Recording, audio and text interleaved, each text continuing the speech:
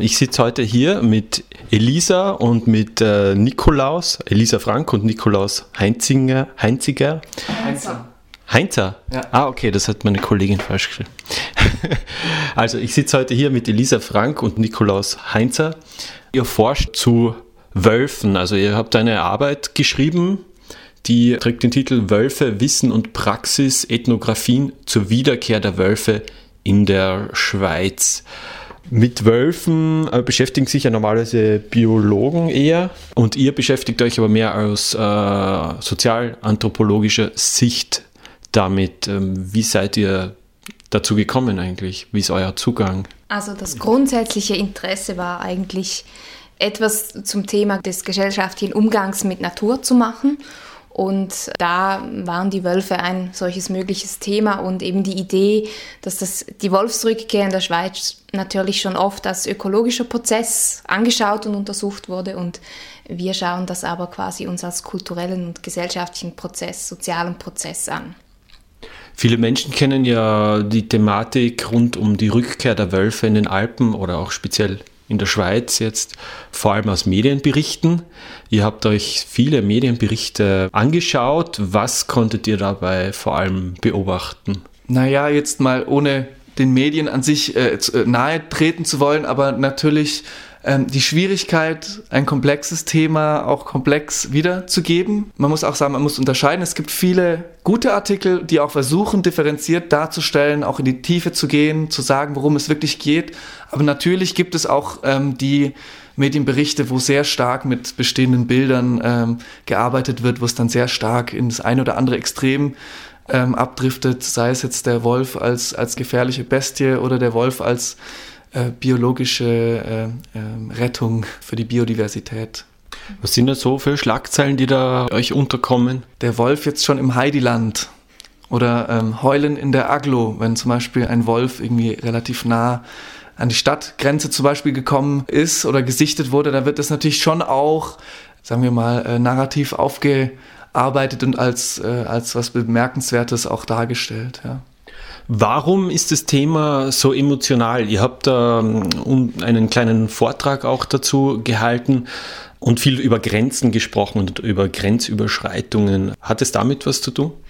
Ja, also es ist aus unserer Sicht eine der Erklärungen für diese sehr emotionale Debatte, die es da auch gibt, ist, der Wolf unterwandert, oder die Wölfe im Plural, die unterwandern sehr viele Grenzen, die wir Menschen ziehen. Das können geografisch-administrative Grenzen sein, wie Kantonsgrenzen oder Landesgrenzen, aber das sind eben auch ideelle und konzeptuelle Grenzen, wie zum Beispiel die Grenze zwischen Naturraum und Kulturraum oder zwischen Wildnis und Kulturlandschaft. Und die Wölfe zwingen uns quasi durch diese Grenzüberschreitungen, die sie auch ständig machen, auch dazu, dass wir uns über diese Grenzen unterhalten als Menschen und dass wir diese Grenzen vielleicht auch neu aushandeln und die Räume, die sie quasi definieren, diese Grenzen, auch neu aushandeln, was da sein soll. Und es sind auch politische Grenzen, die da unterwandert werden und politische Themen, die halt neu auf den Tisch gebracht werden und an die angeknüpft wird. Also man könnte tatsächlich die Parallele ziehen, dass Wölfe Migranten sind, also im direkten Sinne und im indirekten Sinne. Und ähnlich werfen sie eben auch Fragen auf, wie Gesellschaft mit so einem Eindringling von außen umgehen soll, mit dem anderen etc., was für unterschiedliche Positionen es dazu eben gibt. Ihr habt ja auch untersucht und euch genauer angeschaut, wie Behörden zum Beispiel reagieren. Wie zieht eine Behörde eine Grenze für einen Wolf? Ich denke mal, wie bei den meisten anderen Phänomenen auch, versuchen Behörden Eindeutigkeit herzustellen. Also das ist ja letztlich die Aufgabe von Behörden, dass sie die wirre Wirklichkeit versuchen zu ordnen und zu klassifizieren und Eindeutigkeit herzustellen. Also so versuchen sie eben etwa Verhalten von Wölfen in Kategorien festzulegen, um dann genau sagen zu können, dieses Verhalten von dem Wolf ist jetzt gefährlich oder es ist unproblematisch und dementsprechend müssen wir diese oder jene Maßnahme treffen. Also wenn ein Wolf 50 Meter an ein Siedlungsgebiet herankommt, dann ist sozusagen das die Grenze Und dann gibt es aber auch zeitliche Grenzen. Was sind das für zeitliche Grenzen dann? Vielleicht noch kurz zu diesen 50 Metern. Ja. Das ist auch eine Leistung der Behörde, dass sie eben das festlegt, weil die ist ja nicht von vornherein gegeben. Darin besteht die Aufgabe der Behörde. Und auch die zeitliche Grenze, zum Beispiel eben den Tag als menschliche Aktivitätszeit von 6 Uhr in der Früh bis 22 Uhr abends festzulegen und dann ein gewisses Auftauchen von einem Wolf innerhalb dieser Zeit anders zu gewichten, als wenn er jetzt zwischen 22 Uhr abends und 6 Uhr morgens auftaucht. Ihr habt auch mit Menschen gesprochen, die unterwegs sind draußen und Wölfen auch begegnen oder sie beobachten, beispielsweise bei einer Wanderung mit einem pensionierten Wildhüter. Wie erlebt der diese Grenzen sozusagen? Ja, er hat schon auch eine Vorstellung davon, dass es Grenzen gibt. Also es gibt einen Raum, der quasi jetzt eher wölfischer Raum ist und es gibt einen Raum, der eher menschlicher Raum ist. Aber es gibt eine Grenze, aber diese Grenze ist auch durchlässig. Also Menschen können auch diesen wölfischen Raum betreten und umgekehrt auch für bestimmte Aktivitäten, zum Beispiel wenn wir wandern gehen im wölfischen Raum.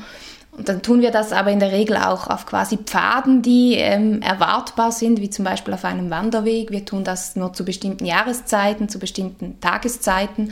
Also das ist so ein Beispiel für eine Vorstellung von diesem Raum und wie dieser strukturiert und geordnet ist, wo es eben das vielschichtiger ist, wo es Überlappungen und Überschneidungen auch gibt zwischen dem wölfischen Raum und dem menschlichen Raum. Nun wird auch viel über Herdenschutz gesprochen in der Schweiz und auch in anderen Alpenländern.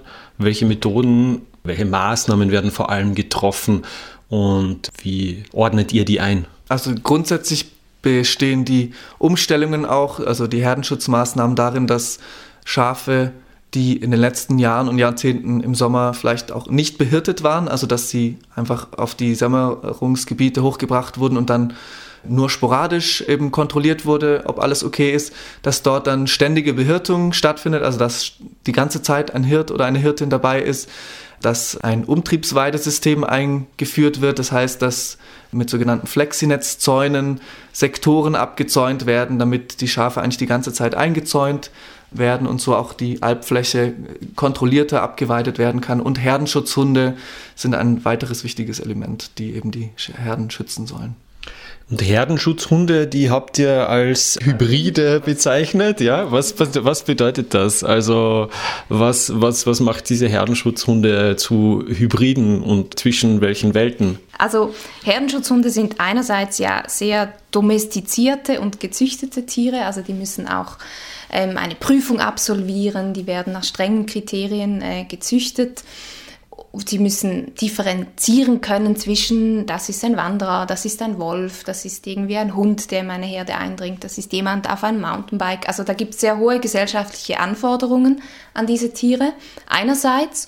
Und andererseits wird bei diesen Herdenschutzhunden aber auch ganz stark auf ihre so Urnatürlichkeit und ihre archaische Wildheit gebaut, damit diese quasi Abwehr dann gegen den Wolf auch funktionieren kann. Und in diesem Sinne bezeichnen wir sie eben, oder sagen wir, man kann sie als Mischwesen zwischen Natur und Kultur quasi lesen. Beim Herdenschutz geht es auch um eine Art Management des alpinen Raums.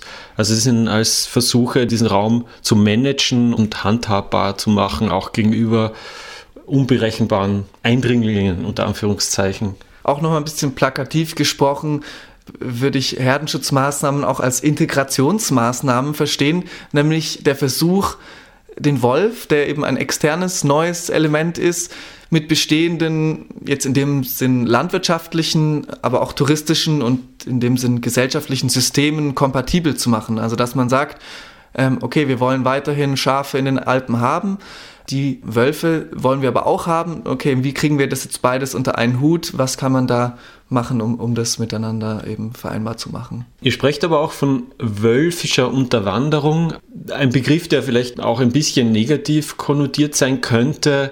Aber wie interpretiert ihr diesen Begriff? Also uns geht es mit dem Begriff dieser Unterwanderung vor allem auch darum, quasi den Wolf auch als einen Akteur zu betrachten, der auch handelt und der in dem Sinne auch eine Wirkmacht hat und der uns Menschen dann eben auch darauf reagieren lässt. Also diese Unterwanderung, die funktioniert natürlich nur quasi relational, also weil wir solche Grenzen auch ziehen, egal welcher Art jetzt diese Grenzen sind, kann der Wolf diese auch unterwandern und kann uns aber so auch dazu bringen, dass wir uns darüber austauschen müssen und dass wir darauf reagieren müssen. Und es ist durchaus auch, sage ich mal, gewollt, dass dieser Begriff eben dieses Problematische auch hat, dieses Infiltrierende hat, weil er ja genau auch das macht. Und das ist auch unsere These, dass ja genau weil diese Unterwanderungen eben auch problematisch, also sie sind problematisch für die Gesellschaft. Sie fordern sie heraus und genau darin sehen wir auch einen Grund für die große Emotionalität, die in diesen Debatten vorherrscht. Und was würdet ihr euch wünschen, dass eure Arbeit da beitragen kann? Vielleicht etwas mehr Sachlichkeit und etwas mehr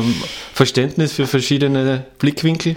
Also die Sachlichkeit würde ich jetzt nicht hervorstreichen, aber das mit dem Verständnis für verschiedene Blickwinkel. Ich glaube, das ist etwas, was uns ganz wichtig ist. In dem Sinne, ich glaube, man kann viel auch sensibilisieren. Zum Beispiel eben dafür, dass wir vielleicht unter Natur nicht alle dasselbe verstehen. Das kann, denke ich, zu einem besseren Dialog beitragen, wenn ich einfach weiß, mein Gegenüber versteht vielleicht was ganz anderes unter Natur, als ich verstehe. Und vielleicht können wir uns auch mal darüber verständigen oder darüber austauschen, einfach was wir jeweils damit meinen. Und so kann man, denke ich, ohne dass man jetzt notwendigerweise seinen eigenen Standpunkt aufgeben muss, einfach anders miteinander ins Gespräch kommen. Das wäre so ein Beitrag, den wir zu leisten hoffen. Die Sachlichkeit ist ein guter Stichpunkt, weil die immer genau gefordert wird und Emotionalität meistens verteufelt wird. Wir würden aber auch sagen, dass es wichtig ist, Emotionalität in diesem Thema zuzulassen, aber auch anzuerkennen, dass sie in verschiedenen Positionen auch da ist. Also ich sage immer, Leute, die sich auch für den Erhalt von Wölfen einsetzen, die sind auch sehr emotional dabei, da sind auch Werte dabei und sich wirklich über die verschiedenen Positionen und die verschiedenen emotionalen Positionen, auch in denen die verschiedenen Akteure da sind, sich da ein bisschen mehr bewusst zu sein, dass manche in manchen Situationen vielleicht einen Schritt zurück machen können und einen distanzierten Blick haben können und manche in manchen Situationen nicht. Und da ein bisschen mehr Verständnis zu kreieren, ja.